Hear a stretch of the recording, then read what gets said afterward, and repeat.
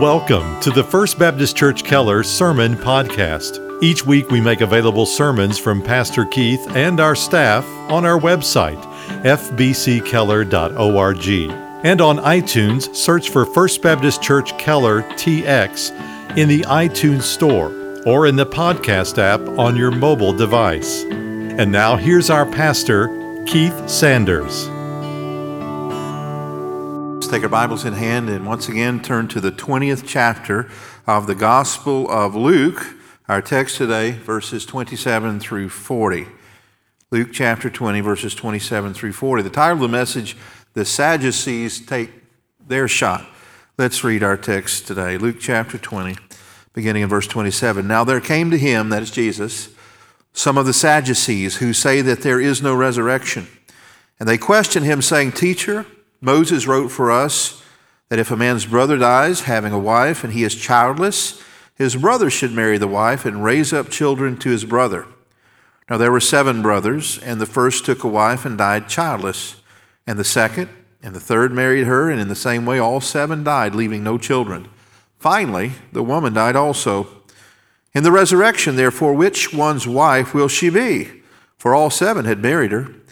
And Jesus said to them, The sons of this age marry and are given in marriage, but those who are considered worthy to attain to that age and the resurrection from the dead neither marry nor are given in marriage, for they cannot even die anymore, because they are like angels and are sons of God, being sons of the resurrection. But that the dead are raised, even Moses showed in the passage about the burning bush, where he calls the Lord the God of Abraham, the God of Isaac, and the God of Jacob. Now he is not the God of the dead, but of the living, for all live to him. Some of the scribes answered and said, Teacher, you have spoken well. For they did not have courage to question him any longer about anything. May the Lord add his blessing to the reading and hearing of his word. Now, as we said last week, there were a number of enemies that Jesus had accrued leading right up into his crucifixion, and this action in chapter 20 takes place the very week that our Lord was crucified. There were 4 primary sects of Jewish leaders at that time in and around Jerusalem. We've talked about the Pharisees before. They were the religious conservatives. They were the most prominent group. You also had a lesser-known group called the Essenes, who lived communally, often outside of the city environment. They had taken a vow of poverty, and many of them had taken vows of celibacy. They would be similar to a monastic type of lifestyle. Then you had the political revolutionaries called the Zealots. These were the ones who were most chafed by the fact that Israel had been put under the auspices of the Roman Empire, and they wanted to take back their freedom by force and often use violence. And then there's the group that we're dealing with today, a group called the Sadducees. The Sadducees was one of the smaller of the groups, and yet they were very powerful and very prominent. Many of the ruling class came from this Sadducees sect. Many of the Sanhedrin, which were the group of 70 judges who served as the Supreme Court of Judaism, came from this group of Jewish people. And so really the 2 most prominent and powerful groups in Israel at that time were the Pharisees and the Sadducees, and they were rivals of one another. They were rivals politically, they were rivals also religiously. They had very different points of view concerning the things of God. And for example, the Pharisees believed and taught the whole canon of the Old Testament to be divinely inspired. The Sadducees only accepted the first 5 books of the Old Testament. Of course, that's all they had in those days. They didn't call it the Old Testament, they just called it the Scriptures. And they referred to these 5 books as the Torah. That is, the books that Moses wrote. The Pharisees believed in a supernatural realm that was not seen, that is, where angels and demons abide. The Sadducees, on the other hand, did not believe in anything of a supernatural. They rejected the notions of demons or angels. The Pharisees believed in an afterlife and a resurrection. The Sadducees rejected those concepts. Now, politically, the Pharisees had their most power in the local synagogues, the local houses of worship. The Sadducees, though, controlled the temple, where the people had to come for those religious festivals. And many of them had grown quite wealthy because they controlled the concessions there. And probably the thing that motivated them to hate Jesus the most is that he had chased out the money changers and the sellers, and therefore it was a financial burden upon the Sadducees. The Pharisees believed in a literal resurrection, as I said, and that really is the crux of the point that we're facing with Jesus here today. Now remember that these were rival groups, but they had come together in their hatred of Jesus. The Apostle Paul, later on in the book of Acts, used this rivalry between the scribes and Pharisees to his advantage.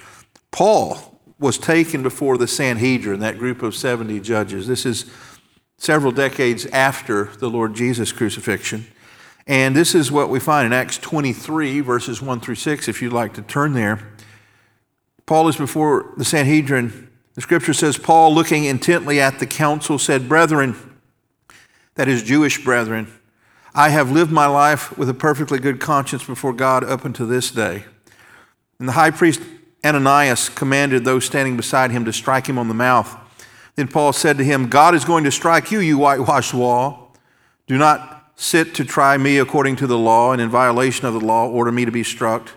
But the bystander says, "Do you revile God's high priest?" And Paul says, "I was not aware, brethren, that he was the high priest, for it is written, you shall not speak evil of a ruler of your people." But perceiving that one group were Sadducees, that is, one group within the Sanhedrin were Sadducees and the other Pharisees, Paul began crying out in the council, "Brethren, I am a Pharisee, a son of a Pharisee, and I am on trial for the hope and resurrection of the dead." Paul is saying, I'm preaching the resurrection of the Lord Jesus, and the Pharisees, of course, believed in the concept of resurrection. The Sadducees did, and so he pitted the Pharisees against the Sadducees. And so you see, before Jesus was arrested, they were rivals. After Jesus' crucifixion, they returned to being rivals. But at this particular moment of time in Luke 20, they had come together for the purpose of doing away with their common enemy, who was Jesus.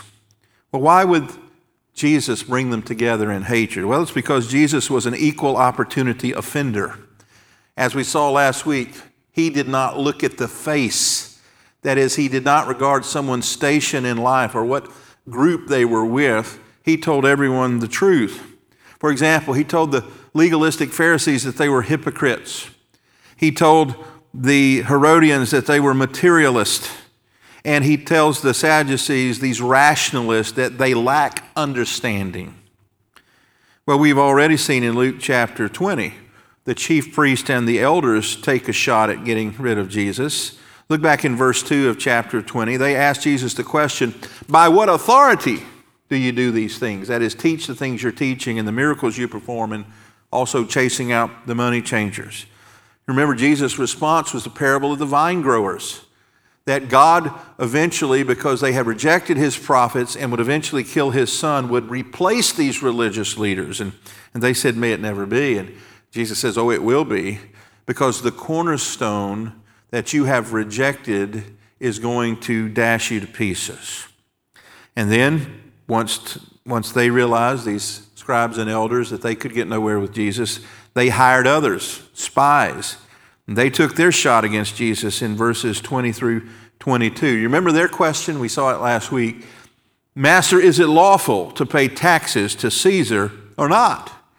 And then, of course, Jesus' incredible and remembered to this day response is, "Render unto Caesar's the things that are Caesar's, and unto God the things that are God." He was saying that my kingdom's not of this world. Those things in this world, like the Caesars and like these empires, are going to pass away, but my kingdom is forever. Now, in our text today, it's another group's turn to try to catch Jesus in a trap, the Sadducees. Theirs, though, is an argument from absurdity. Let's look at it again, beginning in verse 27. "Now there came to him some of the Sadducees," and it says, parenthetically, "who say there is no resurrection." Now that is very important because that's going to be part of their argument. "And they question him, saying, Teacher, Moses wrote for us that if a man's brother dies having a wife and he is childless, his brother should marry the wife and raise up children to the brother." Now they are right, technically. Moses, of course, is their hero, and so naturally they're going to be attracted to this passage that Moses wrote. And they're speaking here of a concept called levirate marriage. And in Deuteronomy, Moses tells them that if a man took a wife and the man died having no children, it was the duty of his brother to marry the woman. Now, the reason they did that, and by the way, this still goes on in different cultures of the world today, is to protect the woman. You know that in those days that women did not have a lot of rights and their property could be taken from them. And so to keep the property first in the family and then give the woman a sense of economic security, someone in the family was to take her on and marry her.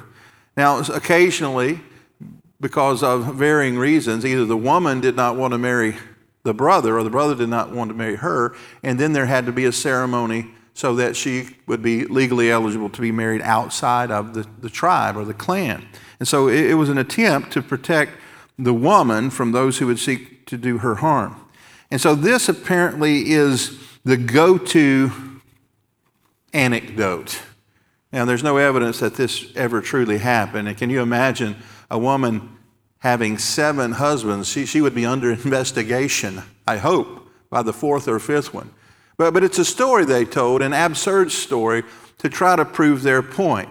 That the complexities of the relationships of this life would preclude an afterlife. It would simply not work according to their thinking. And so they just rejected the concept and the notion of an afterlife out of hand.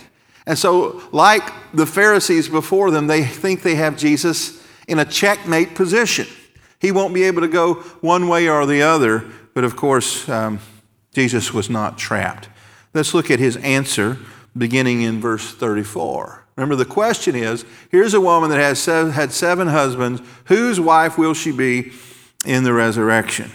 Verse 34, Jesus said to them, the sons of this age marry and are given in marriage, but those who are considered worthy to attain to that age and the resurrection from the dead neither marry nor are given in marriage, for they cannot even die anymore, because they are like angels and the sons of God, being sons of the resurrection. And so Jesus' answer is an angelic answer because he refers to the angels. Now, he does that intentionally because he knows the Sadducees reject the concept of angels and demons. And yet it's a biblical concept. And so he divides humanity into 2 groups in his answer. He says there's the sons of this age, that is the here and now, the material universe, and then there's the sons of that age, that is the age to come, eternal life. Now, all of us are born as sons or daughters of this age. And by the way, he's including both sexes here.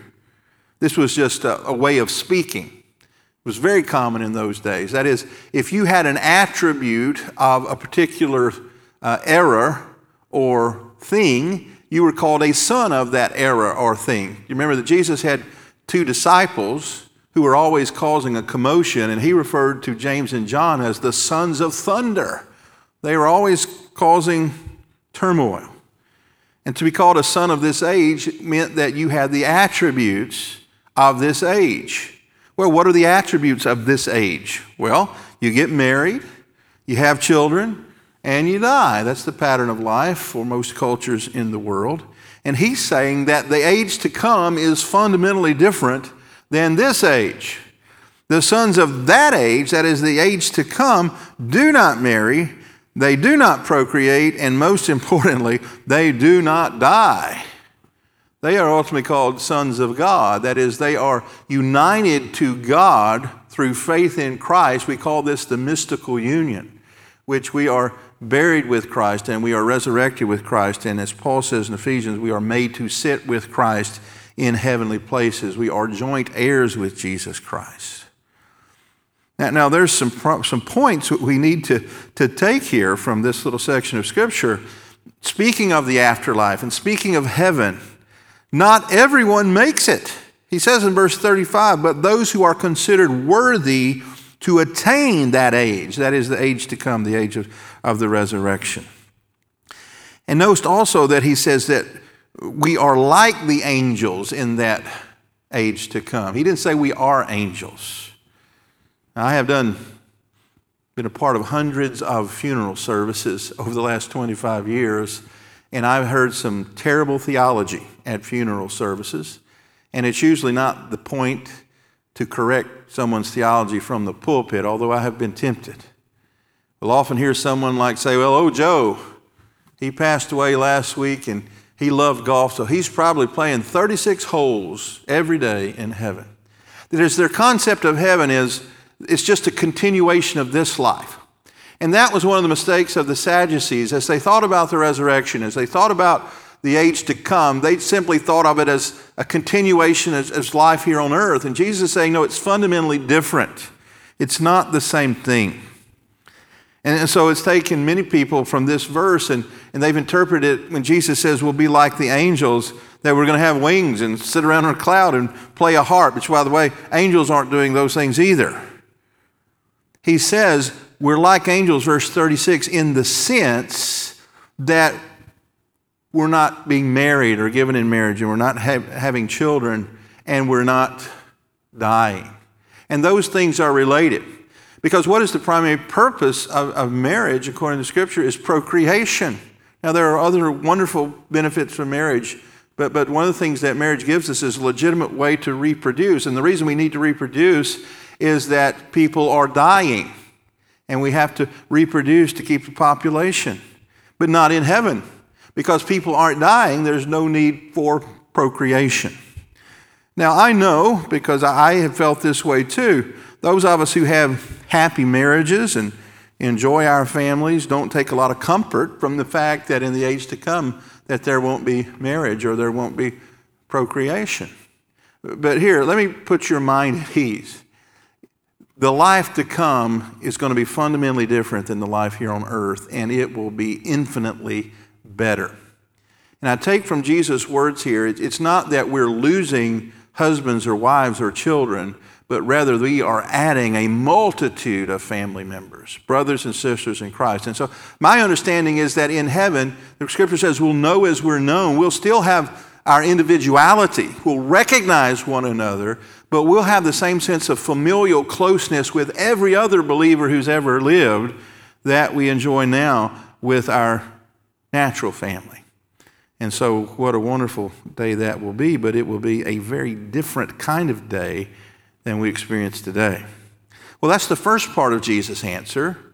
The second part of the answer is what I call an appropriate allusion. He alludes to something in the Old Testament, but not just in the Old Testament, to the Torah.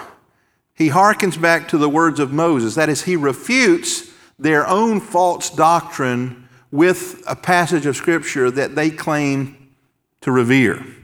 And so let's look at verse 37. But that the dead are raised, remember they claim there is no resurrection. Jesus says the proof that the dead are raised, even Moses showed. That is, your hero believed in the resurrection. In the passage about the burning bush, by the way, that's Exodus chapter 3, when he calls the Lord the God of Abraham, the God of Isaac, and the God of Jacob. Now, he is not the God of the dead, but of the living, for all live to him. When Jesus said, quoting Exodus chapter 3, that God is the God of Abraham, Isaac, and Jacob, he didn't say he used to be their God when they were alive. He uses the present. He is their God. That is, they are alive in some real sense.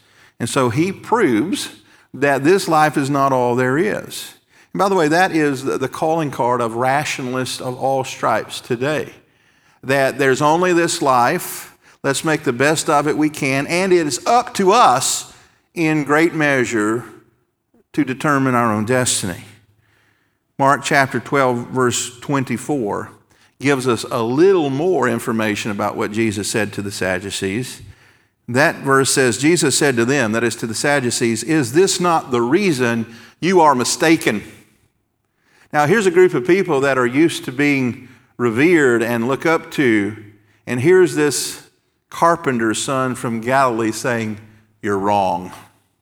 Your doctrine is flawed. He says, I'm going to give you two reasons why you're wrong. He says, is this not the reason you're mistaken, that you do not understand the Scriptures and you do not understand the power of God? And so he corrects those two misunderstandings of the Scripture and the power.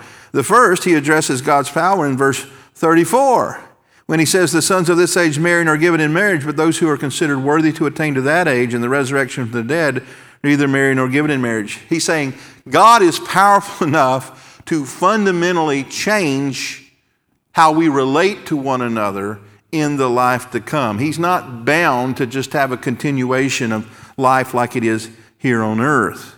He's going to change us in such a way as we no longer have to fear death or dying. And then their second misunderstanding is in Scripture. And he says in verse 37, you've failed to understand that Moses believed in the resurrection. Now, the most important line in Jesus' answer, I think, is this at the end of verse 38, for all live to him, that is God, for all live to God. Now, what does it mean that all live to him? I think the most obvious answer is the right one. That is, no one who has ever been born is truly dead to God. I read a statistic last week that the average lifespan of the American person today is about 78 and a half years old. And it's a reminder of what the Scripture says, that's appointed to everyone once to die and then to be judged by God. And so people have been born, they've lived their days, and they have died. This has been going on since Adam and Eve were kicked out of the Garden of Eden. Every day we read in the papers of how many people have died that particular day. And so it's a reminder every day of our own mortality. They may be dead and gone to us, but from God's perspective, they're never dead to him. And what I take that to mean is they have an eternal soul. Remember, this is what separates us from the animals. It's part of what it means to be made in the image of God, that we have a soul as well as a body. And this body wears out and it's subject to disease and death and dying. And one day it will decompose and return to the dust, as Job says, but not so our soul. That soul is going to live on eternally, and one day those souls are going to be reunited with bodies. Now that, friends, is true not only for Christians, but for lost people as well. We call the first resurrection those who are rightly related to him, who are going to receive resurrected bodies fit for heaven, bodies like Jesus that do not wear out and do not grow old. But the Bible also teaches that there's a second resurrection wherein the unrighteous dead, those who don't have a relationship with Jesus, are going to be reunited with their souls and stand before him at the great white throne of judgment. And then they are going to be judged and ultimately cast into the lake of fire. Now read what the response then to all of this is from those who were standing and listening to this conversation. Verse 39, some of the scribes answered. These are the rivals of the Sadducees. They realized their enemies had lost this debate. So some of the scribes answered and said, Teacher, you have spoken well. For they did not have courage to question him any longer about anything. Now, this is a wonderful story, and obviously it shows the deity of Jesus, his supernatural power, his ability to know the hearts and minds of men. But I think there's an application for us today.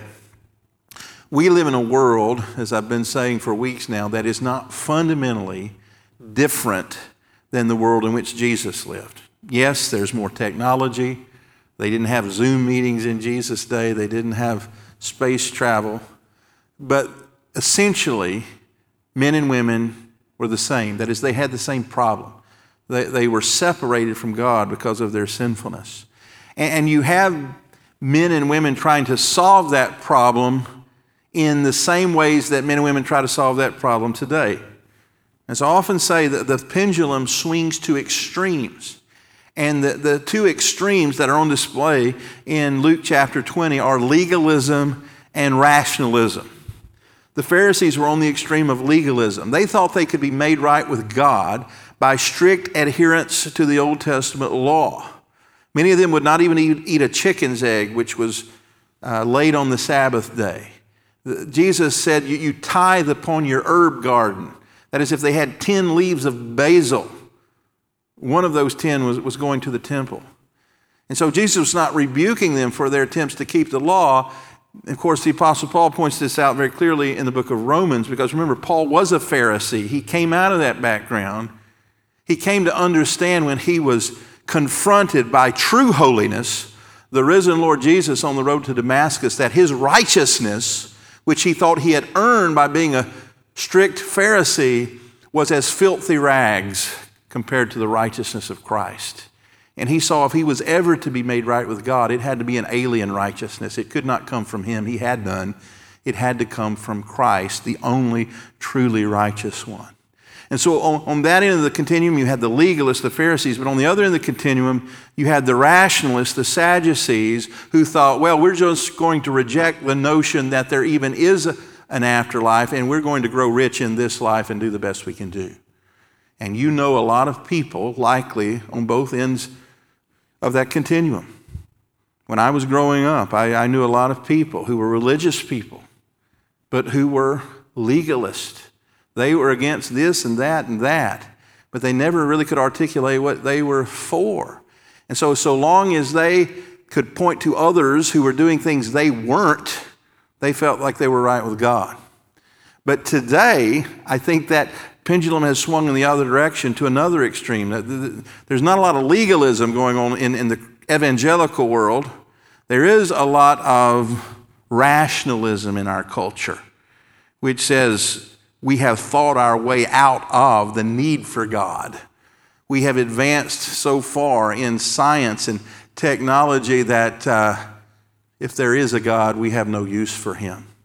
And my prayer, because we know that God works all things together for good for those that love him, is one of the good things that's going to come out of this worldwide pandemic is that it prayerfully will jar a lot of people who believe they had no need of God back into the realization that they need God every day. See, the truth is we are in no more need of God in this pandemic than we were before the pandemic. We just now are realizing it more clearly. And so these are the kind of people that we interact with every day, the people that we're called to take the gospel to. We need to understand how they think, but we also need to do what Jesus did. We need to use the Scriptures. Because the Scriptures says of itself that faith comes by hearing, and hearing a message about the Word of Christ. There is a place for apologetics. And Jesus used some apologetics as he was speaking to them. But at the end of the day, what he used was the Holy Scriptures. And friend, if Jesus used the Scriptures to refute error and to do evangelism, who are we to do it any other way? Now, there is a verse here that I want to point out that has confused a lot of people. It's in verse 34. Jesus says, those who are considered worthy to attain to that is to heaven, to the resurrection, neither marry nor give in marriage. And people say, well, to attain something is to earn it. But that's not really what it says in the Greek. It's a term that means to be, to catch hold of. That is to be accounted worthy. And it doesn't necessarily mean that you have earned it. In fact, as we look at the whole of Scripture, and by the way, one of the primary principles of hermeneutics, scriptural interpretation, is that you interpret one Scripture with other Scriptures related to it. And as we look at the whole of Scripture, we know that Jesus never taught that we earn our salvation. He refuted that constantly against the Pharisees. The Apostle Paul and all the other apostles refuted that notion that you have to earn your salvation. And Paul says it most clearly when he says salvation is by grace through faith. And so the way that you are counted worthy for the resurrection is not through effort or good works or self-reformation. The way that you attain to that age is through the substitutionary atoning death of Jesus Christ that was coming in just a few hours at this moment in time. See, Jesus came to the earth not to be and ethical example. That's the mistake of the Sadducees. They looked to Moses as a great ethicist. He gave us laws, and if we will all obey these laws, life will be a lot better. Well, I agree with that. If everybody obeyed the 10 Commandments, it'd be a lot better place to live. But here's the problem. No one obeys the 10 Commandments or any of the other commandments in Scripture. That's why God had to institute government to punish evildoers, lest our depravity go to its logical conclusion. That's why Jesus said, render unto Caesar's the things that are Caesar's. See, humanity has a common problem. Whether you are on the end of the continuum of legalism or you're on the end of the continuum of rationalism or somewhere in between, you all have the same problem that I do, that we are sinners. We fall short of the glory of God. We have no ability to improve in any way our relationship with God, let alone restore it. And so God, in His mercy and in His sovereign wisdom, devised a plan in the secret counsels of God before any of us were born, that at just the right time in human history, the second person of the Trinity, God's dear Son, would take on human flesh at the incarnation in the womb of a virgin girl. And He would be born as men are born, and He'd live a perfect righteous life for over 30 years. And then He would go to the cross as the sacrificial, substitutionary Lamb of God who would take away the sin of the world. And the only way to appropriate salvation, this age of the resurrection, Jesus calls it, heaven, you might say, is through faith in Him. And Jesus said of Himself in John chapter 14, I am the way, the truth, and the life. No man comes to the Father except through me. No Pharisee, no Sadducee, no Essene, no Zealot, no Republican, no Democrat. No one else can attain to the resurrection except through faith alone in Christ alone, which is a gift of grace alone. And so, friend, if you're here today and you're listening and you recognize your need of a Savior, thank the Lord. I take that to be a work of the Holy Spirit who is convincing you of sin and judgment and righteousness. And I call upon you today to submit to the Lordship of Jesus Christ, to humbly confess that you're a sinner, that you are spiritually bankrupt. The Scripture says, blessed are the poor in spirit, those that recognize they have nothing to offer God. And you come to Him on His terms and you say, Lord, have mercy to me, I'm a sinner. If those Sadducees had bowed before Jesus that day, He would have forgiven them. If those Pharisees had have bowed before Jesus, He would have forgiven them. And friends, if you'll bow before Jesus today in contrition, in repentance, He will forgive you. You'll understand Him now to be who He is, the Lord of all creation. And you will be joined to Him forever and ever. His righteousness will be imputed to you. And one day when you die, and friend, you surely will, as I will, you don't have to despair, because He's promised to one day give you that resurrected body fit for heaven, which, like the angels, will never die. Let's thank the Lord for that truth. Heavenly Father, Lord, we thank You for Your word. Lord, we thank You for Jesus, who always said what is right.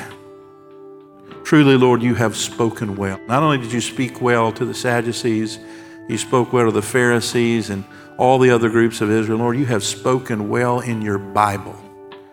We thank You for this Scripture. Lord, You have revealed who You are through it. And Father, You've revealed Your plan of redemption, that whoever will call upon the name of the Lord will be saved. And Lord, I thank You for hundreds of my brothers and sisters who are watching today, who know You as Lord and Savior. They've been born again. And they look forward, as I do, to those resurrected bodies. And Father, I suspect there are people watching today who don't know You. Maybe they are convinced that they can do enough good deeds to please You. Or maybe, Lord, they've even got to the point that they reject anything of a supernatural nature out of hand. And yet, Lord, You're able to save any. And I pray that Your Spirit would do His work of convicting those lost souls of their personal sin and guilt before you, of your judgment that is coming, and the righteousness of Christ which can be theirs. And Father, I pray that many in the sound of my voice would come to saving faith. And when that happens, Lord, we'll give you all the glory, the honor, and the thanksgiving you're due. We pray these things in Jesus' name and for his sake. Amen. Thank you again for listening to our broadcast. To learn more about First Baptist Church in Keller, Texas, or to hear more sermons by Pastor Keith and our staff, visit us online at fbckeller.org.